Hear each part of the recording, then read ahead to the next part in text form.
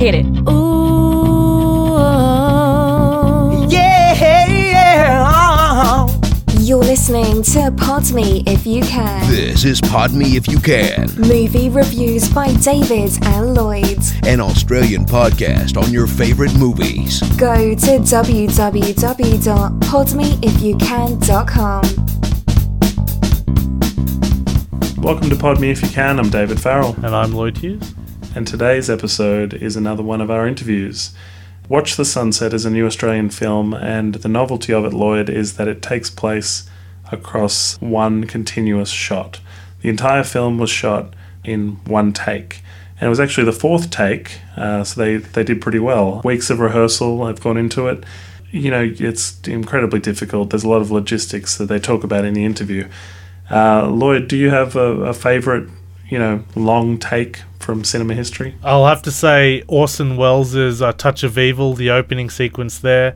But one in recent history would have to be, and I'm a huge action junkie, of course, is Oldboy. There's a huge fight sequence in that, one single tracking shot. Like, the whole film isn't shot in one take, of course, but this pivotal fight sequence where he fights all these people in the hallway is just one single tracking shot. The choreography, the action scenes, that's like probably the best fight sequence I've ever seen. There's a great one at the start of the film, The Player, with Tim Robbins, I believe.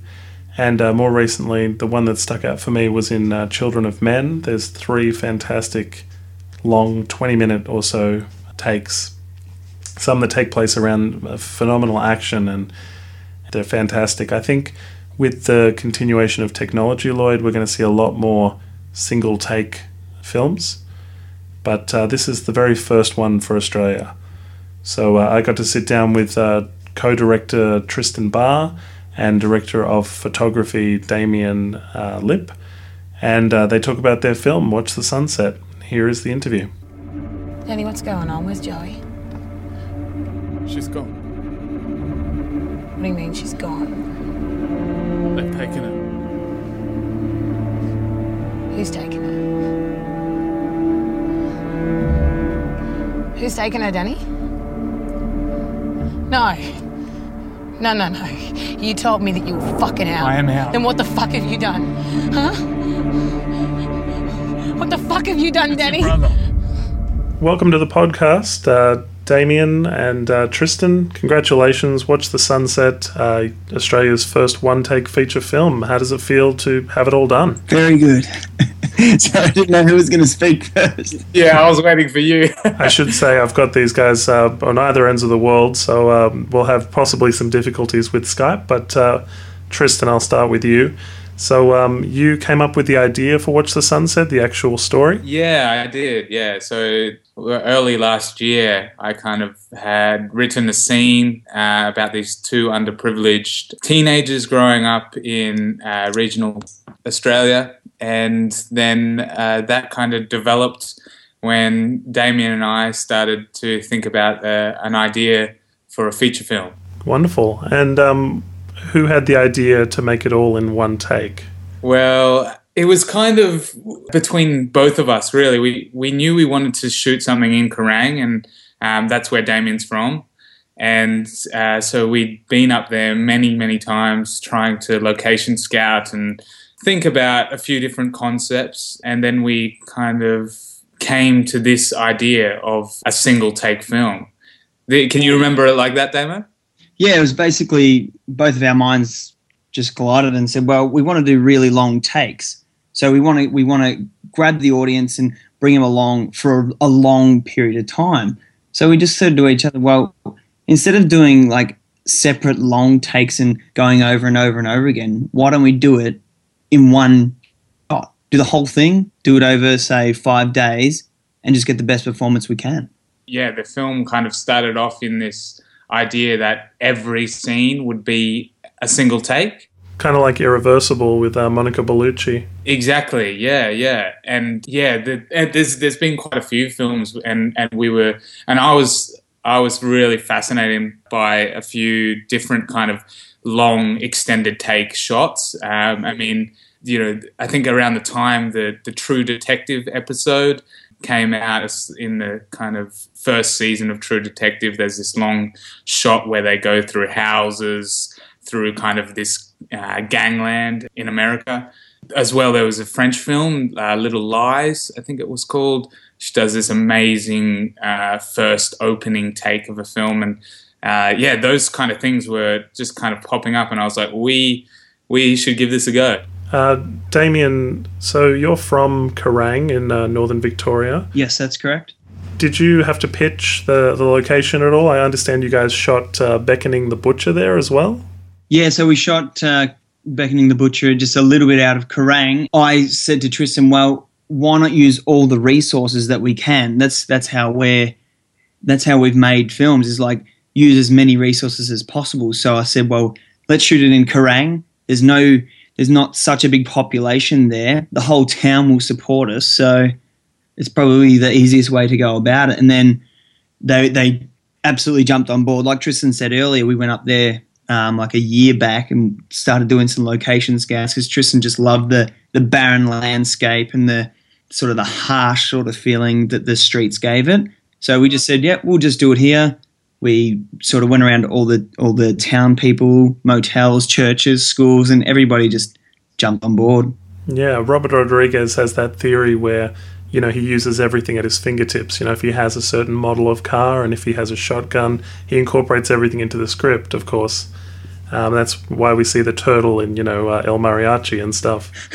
Yeah, exactly. And I think that's what makes films so individualistic, is that they are the world of the filmmakers, and this film especially is a world that we were very familiar with, and especially Damien having grown up there. So some of my favourite long takes are Goodfellas. There's a particularly long one where he enters the restaurant, and Children of Men, which I think has 3 fantastic long takes in it, if I'm remembering correctly. Yeah, the part where they're bliving on the road and the bikes flip in front of them, then the part where they go through the bus and through the apartment block, yeah.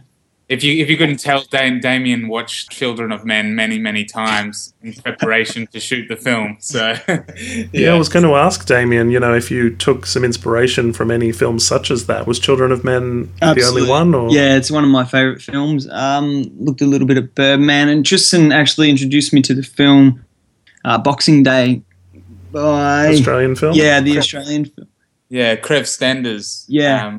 Who's the director of that? Actually he went to the same school as me, but obviously a while beforehand. But it's kind of an unknown, or it's little known Australian film, but it's very along the lines of what the film we made as well. Yeah, right. Okay. But you guys are still the first one-take feature film, authentically all done in the one shot? Yeah, so, I mean, we actually got a bit of slack from Crev on online the other day about it, and he was kind of saying, I don't know about the whole, first Australian one shot, because Boxing Day was supposed to be a one shot film, but we've kind of technically termed it as we haven't really cut in our film. And there's a few cuts in his. That is the difference. Yeah. That slight difference. So you guys got it right. You got the take that is used for the film on the 4th day, was it? That's right, yeah. So, I mean, the first few days, there was some major... malfunctions. Yeah, major malfunctions. Yeah, do you want to talk about it, Damo? Yeah, so we were using we used the Kame 7800 stabilizer, and we chose this device because we couldn't find any other device that would fit through the car door, or a camera, which was the Lumix Panasonic GH4, which was small enough yet shot at 4K onto a 128 gigabyte SD card. And it was just, there were a few hiccups along the way where we would get out of the car and the car would knock the stabilizer. So it would sort of throw us out of whack, but we kept going with the film and we just used that as a rehearsal. There's one part where we're just walking along in a park, and the stabilizer just decided to flip out and just give us the shits. So anyway, we just kept it rolling, and then there was one time we were inside the car, and the AC Jesse Fleet was sitting right next to me, and he lifted his knee a bit high, and it smacked the camera out. So yeah, just a few technical issues. But so each time it was a technical problem. Yeah, I mean, that's the thing, Dave. The actual camera movement in this film is so hard, like, for these guys. I mean, they were sitting on top of each other. They were in and out of cars, on top of cranes. Literally, they would have to pass the camera between them over seats in the car and get out, and the AC would have to hold the camera while Damien's running around the car in order not to be seen in the shot. And it was just like they were just crazy, putting their bodies on the line just all the time. Mind you, Tristan is actually talking us up as well. He he is the writer, director, and producer, and also you could claim. All right, mate. Let's cut that. Let's go. You can get rid of that, Dave. I don't think I will. So, look, you guys used 9 locations, correct, over the course of the 82 minutes? Yeah, that's correct. So, did you ever sort of think maybe, doing a film all in one place, like Phone Booth or something, may have, was it ambitious enough? Or Well, one of the shots, I mean, we knew the 9 locations, and yeah, we were kind of okay with that because we'd mastered getting in and out of the car. But then when we got came to the shooting week, we said this isn't ambitious enough, and we decided to get a shot outside of the car while the car was traveling, separate to the car. Yeah. So like kind of in a chase car, getting a shot, and that is quite an ambitious thing to pull off during the kind of rehearsed single take. So we had to have a car come up and pull alongside at an exact time during the shoot, and I mean that made things all that more complicated. But I mean it was full of adrenaline, wasn't it, Damo? Yeah, that's pretty much what we both ran on, or all of us ran on, basically. So, yeah. Damien, is this the most physically demanding film you've ever shot? Yeah. Easily? Easily, yeah, by far. But the next one's going to be a little bit more strenuous, I think.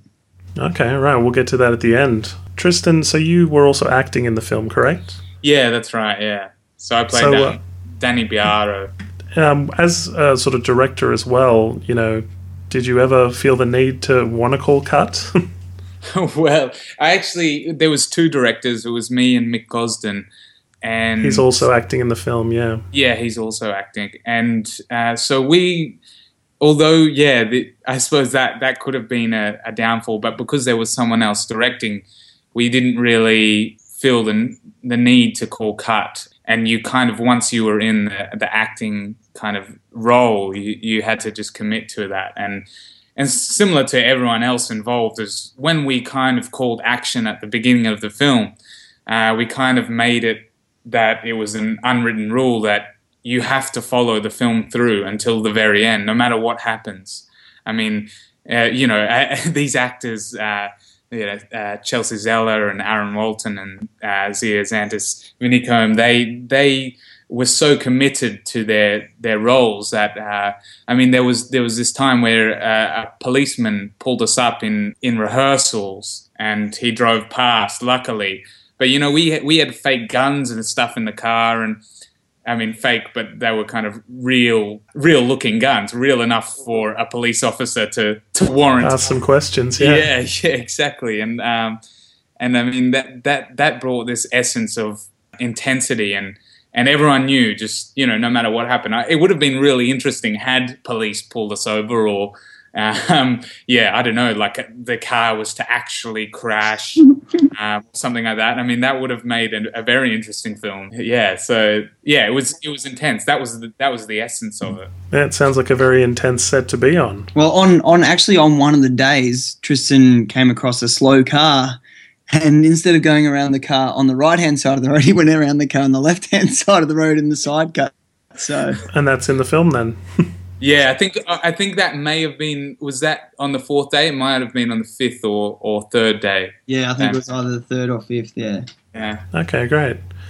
Interesting though. You're gonna have a lot of extra features, I'm sure, of the moments where it went wrong and everything like that. Yeah. Yeah, well, Damo actually strapped a GoPro to his chest, or the AC did, just to show that we actually did do it in the single take. And I mean, there's to show off some of the moves that kind of these camera guys pulled off. It'll be very, very cool to show people. Absolutely. I've seen a picture of the crane you guys were on in some of the behind-the-scenes photos. That looks intense enough, but as well, hanging outside of a car, changing in these chase vehicles, it sounds strenuous for you guys, Yeah. It's fun. Yeah.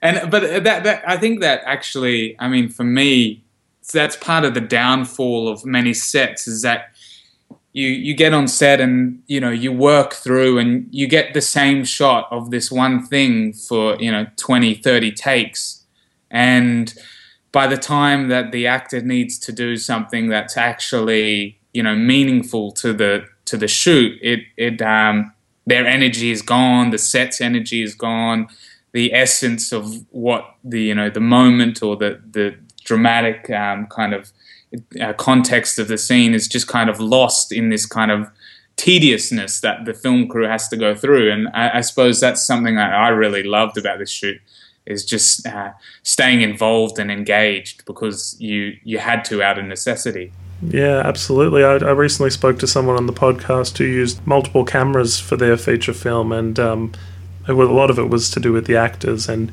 getting those performances, and when they improvised, getting the reactions as they happened. And again, long takes, but obviously not anything as long as yours. Yeah, exactly. And I think I really notice that in films now. And I mean, it's something that goes beyond the lines and the writing and the shot and how it looks is that essence and that, when you capture something on film that's truly, in the moment and could not have happened, without, or things going wrong, or, I love seeing that. I love watching that in film. And I think that's the best thing about the way that we did it. It was like we had so many weeks. Like, I know the film was a quick turnaround, but we had so many weeks, like, of every single day just talking about the film, how we were going to shoot it. Is it the best thing to open the film with titles and a 7-minute opening where the action begins? Like, is it, but it works. It just works. And it's the risk that we needed to take. Like, these are the questions that we had to answer before we shot the film, because it wasn't as if we could go back and say, we should just pick that shot up, or... Yeah, exactly. There was nothing that we could fix in post. It just had to be ready for the day. Not really a safety net there for us. So it was just about a bunch of trust that we had with. We actually had 85 people in the whole film, with crew, cast, and main characters. So yeah, it was just it's such a great experience for us both. I wanted to check with both of you, I suppose. I'll start with you, Damien. You can answer the question first. How many things sort of went wrong in terms of like happy accidents as you actually shot the film? Are there moments when you watch it back that you wish were different, or anything that you are so pleased happened? But there's actually a point in the film where we're supposed to get back into the car, and Tristan, playing the lead character, closed all of the doors except for his own. And at that point, there's no dialogue through there. So Jesse, the AC, gave the director directions. So it was pretty much, we couldn't reopen the door to let the cameraman in, so we had to improvise on the spot. So we went over the top of the actors, both of the AC and the cameraman. Yeah, so I got in the car and they were kind of climbing over me and, barking directions at me. And this is probably, I don't want to actually say where it is in the film because it might bring the audience. Yeah, but actually, Damo, that moment is really cool now. I really like that. And we wouldn't have created that without a mistake, hey? So I'm very happy that accident happened. Damien, how did you find a 5-week rehearsal period? Was it great for blocking out everything and just really getting down to nuts and bolts? Well, it started off, Tristan and I, we just went out to a park and we were just, the first thing was finding out which car would work and which equipment was going to work. We tried the Movi that wouldn't fit through the door because the handles were too wide. Different cameras couldn't hold that much information. So we put everything down a scale and then got inside Tristan's car. Then we worked out we could just use a bigger car with bigger doors. And then like every single week going forward, we would add more actors, get more people involved, and then it would be turn into a group rehearsal. But we never shot the film completely until the very first day. Tristan, I don't want to put any spoilers in this at all. I want people to check out the film themselves. But in the trailer you guys have put out, I was curious that it does seem to be a car crash in the trailer. Is that right? There is, yeah. Okay, so did that car crash 4 times or 5 times, once per day, or is this? Let's not say. Not say? No problem. Let's wait and see. Okay. In my head, I was thinking like, this would have been an amazing thing to reset so many times, but we will let that be and just let it sit there. Was the film shot around an actual sunset? Because watch the sunset. That's great lighting around the sunset, Damien. So, magic hour. Did you guys incorporate a sunset? We actually did. We worked out how long it was going to take to shoot the film, and then we worked back from sunset, which Ali Bjornstad, the assistant director and the production manager, had worked out via Google. And said, it's going to set at 6:23, and so we worked back from that, and we started roughly 4:15 or something like that. So yes, it was set around the sunset. Yeah, well, that explains why you couldn't sort of do more than one take per day, because obviously you only get one sunset. Yeah. I'll ask you, Tristan, did you have any contingencies for weather? Pouring rain? Would you still have shot everything? Yeah, actually, we were actually hoping that it would have rained one day, just so we could get that take. It would have been disastrous in some areas of the film, but in other areas it would have given it a whole new element. But basically, all the equipment we had was, able to be waterproofed and used in all sorts of weather conditions. And it was basically up to the actors and the crew about how much they wanted to push themselves, and everyone wanted to push themselves quite far. So I don't think weather would have held us back at all, and it was actually quite mild during the days, if I can remember. Do you guys both think that more one-take features will be made from now on, given sort of the advances in technology?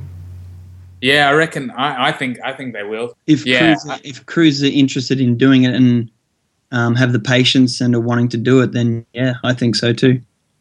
It's something that I'm like, I definitely will take into my future filmmaking. Maybe not, all in one take again, but the extended takes, I think, are becoming more accessible to filmmakers due to technology. It's definitely a different way of telling a story. It brings the audience along for a longer period of time. It brings their attention with you. It means like you can't look away from the action because it doesn't cut to a reverse or something like that. Yeah, and it's something we are kind of getting bombarded with online as well. We see these, like clips on YouTube of, the real events of, people filming on their phones and things like that. And that kind of reality, is kind of cool to show that through film. And I'm guessing as actors as well, you prefer the long takes. It's more theatrical, get it all sort of, stay in that emotion and acting with others as long as possible. Yeah, exactly. Exactly. It's like a theater play, and all the actors, they're kind of theater trained, and yeah, I much prefer it, and you don't have time to really judge yourself or get out of character. It's just kind of commitment the whole way, and it's really exciting. Yeah. In one of the film starts and we get introduced to another couple of characters maybe 20 minutes into the film, and you don't see those characters for another 20 minutes. And the build up, the tension that is going on, like the excitement to know that their turn is coming, is just building and building and building until they see those next characters come through the door where their interaction is happening. The camera's following them, and they know that as soon as they see that camera, bang, it's showtime. And that's a tense thing for an actor, no doubt. You know, you don't want to be the one to mess up the take. Yeah, exactly. And Aaron was actually Aaron, who plays the lead antagonist, Aaron Walton. He was saying to me, the best thing about his character is he kind of, the whole film kind of builds up to the moment where he has a scene, and the energy that he says that's behind that, and that the whole film is kind of determined on his performance in this kind of scene. He thrived off that, and he said that just worked so well for his character because, you know, his character was quite intense as well. So, yeah, I mean, I couldn't have picked a better dude to have there for that, because he really thrived off that adrenaline. So tell me also about, you had a child actor on set. I believe it was her first film. How was that experience? Yeah, Annabelle Williamson, who's a lovely, lovely little girl. She came on because we did some auditions in Kerrang, in Damien's local school. Damien, you got in touch with them through your teacher? Yeah, through the principal of the Kerrang Primary School. St. Joseph's Kerrang Primary School.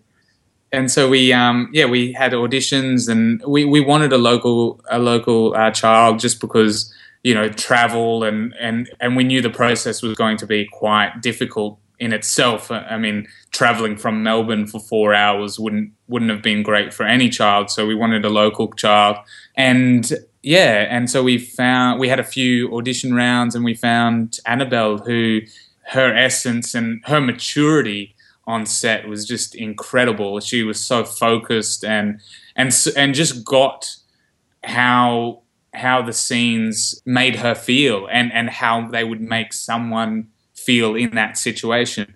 And then she would, you know, she knew, she caught on to this whole acting thing, and the moment she kind of, you know, that we would call cut, you know, she would be laughing and, you know, playing around again. And yeah, she was just incredible.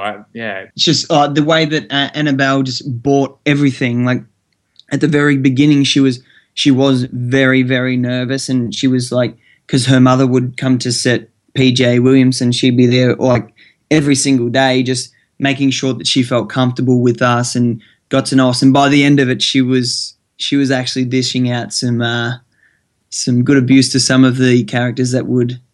You know, I won't say what the characters do, but yeah, she would she'd dish out some abuse to them characters, which was kind of cute in a sense.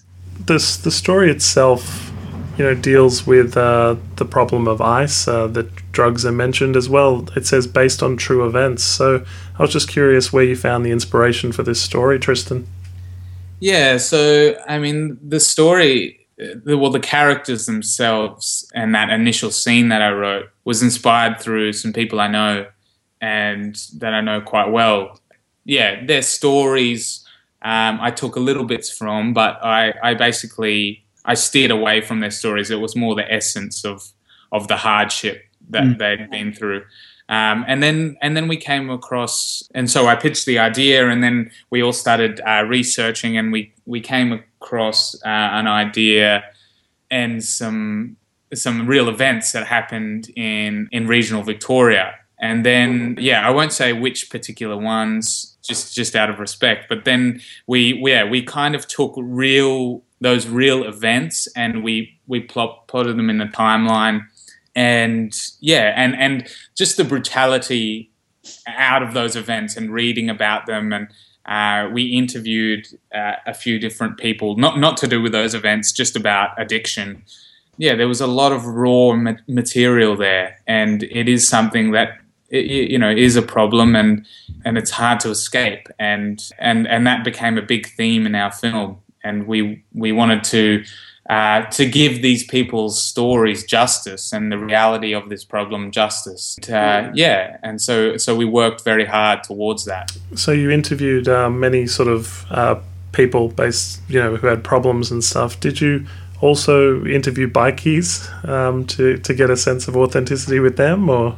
Well, actually, the one of the characters is actually based on a bikie. That I know. So and I know him quite well. So the stories he's told me in person over the years has informed this film a great deal, and a lot of the ideas behind brotherhood and being honourable, maintaining truth, and I mean these things that bikies actually stand for, which are incredibly noble things to stand for, and they kind of are mixed with this antithesis of the drug world. So it's incredibly interesting content. In one way, you have these men that are quite strong and respectable, but there is that kind of underworld side to it. Yeah, there's a stigma there. Michael Gosden, you mentioned he was the co-director. He has a very intimidating look with his face tattoos. He's really embraced the character that he's playing, to maybe get you to do the pitch of what the film is about, Tristan. For those who maybe haven't caught any of the material so far, what is Watch the Sunset about? Yeah, so it's basically in a single shot, a man is on the run from his bikie gang past and a life he can't escape. It's so interesting, though. I mean, he kind of has the two families.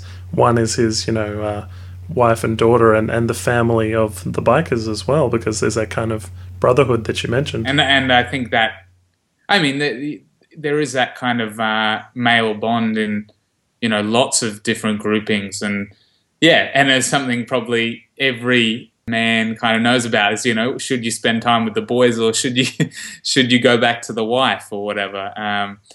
I think that's this is like that on a whole new crazy level. And so, Damien, one last question for you in terms of being the director of photography. Was there pressure on you to keep the shots interesting, like throughout? Because I mean, I know there's scenes where you're going to move between locations and things like that. Just choosing your angles and that sort of thing. I know the directors would have had a hand in that, but any pressure on you? Well, I had Jesse right beside me, and Jesse was just, whenever we came up with a suggestion, like I'd throw something out there, and we would be very honest with each other. He would just be like, nah, not going to work. So we would just work something else out, and then we would come together and just, everything would just work out. So I don't think that there was too much pressure because I had so much support around me. So it was just like, we're going to get it. Like we would, every day after we shot the film, we would go back and watch the take, and then we would just break it down and be just like, okay, we can go faster through this section, go really slow through this section. We need to get this character in this section, and then we would just keep brainstorming. So I think, no, not really too much pressure. Just collaborative. Yeah, that's good. It was a teamwork, team effort. Yeah. I was just going to add on to that, and with what Damien and Jesse did so well is, we have in the one shot, there's at any one time, there's kind of 5 characters sometimes, and they have to kind of decide, or along with, Mick and I, that on who the action should be on. And so mainly the process was making sure that the scene revolved around the person who was telling the story at that time. So, I mean, these guys did a fantastic job of making sure that the story, flowed well, depending on who the camera was on at the time. So now you guys have finished the film. Obviously, you've got your take and you've done the fundraising for post-production. So do you guys have a date you're working towards to have the film completed for festivals, or? Yeah, we think in the next couple of weeks we should be on our way, and then comes the the difficulty of exporting it all and getting it ready, like the cinema package, the deliverables ready for festivals. So when do you think, Damo? Maybe in the next couple of months? Yeah, next couple of months it'll be all ready to go. Very, very tight. Mid 2016 or so. Yeah, that's right. Yeah. If you guys were given unlimited money, all the cast you wanted, and you could pick the genre of films you wanted to make, is this the kind of genre you'd stay in, like that kind of gangster crime world? I've thought about this so much, actually, since this project. And I don't actually know. Like, I think that only you can only work with what you've got at one particular time. And so, I mean, and I hear, you know, when you get all the money in the world to make films, that, you know, your problems become greater in different ways. And so I suppose, I love this. I love what we discovered in this genre. And yeah, I think I probably will follow this path down and try to create more interesting content. I'm interested in doing something more kind of post-apocalyptic, more sci-fi, but still, you know, steeped in reality. That's kind of what I'm interested in next. Money doesn't write you a good story. Yeah. That's the thing. So, Damien, you mentioned you've got something else on the boil. Do you know what you're doing next, or want to plug it here? No, we'll just keep that one quiet. Okay. No problem at all. Yeah. Just don't let that one out. No worries. So, guys, congratulations on reaching your crowdfunding campaign of 10 grand. That's fantastic. We're really looking forward to seeing the film. I'll ask you, you know, would you guys do it again? Would you do a one-take feature again? Yeah, I definitely would. Like, I'm actually really excited for another project to come up like it. It obviously has to be the right project and the right story in order to do it, but I definitely, like, I had so much fun, and I think we had a great cast and crew, and the idea of giving it a go again, I would love to do it. And I think I would do it but even better this time. Yeah. We've been at it 100%. And 110% we've been giving it since the day we started it. So yes, absolutely, I'd absolutely do it again. And yeah, that's about it. Yeah, of course. That's good to know. It was a rewarding experience. In the description of this episode on our website, podmeifyoucan.com, you guys can find a link. It's watchthesunsetfilm.com. If you can continue to follow the journey of the film as it heads to the festival circuit and beyond, and we'll put a link there to the Facebook as well, so they can get updates from you guys. And see Watch the Sunset when it comes along, guys. Mid-year 2016, and then we'll look forward to following your journey and seeing what you guys do next. Thanks very much. Thanks, mate. Hit it.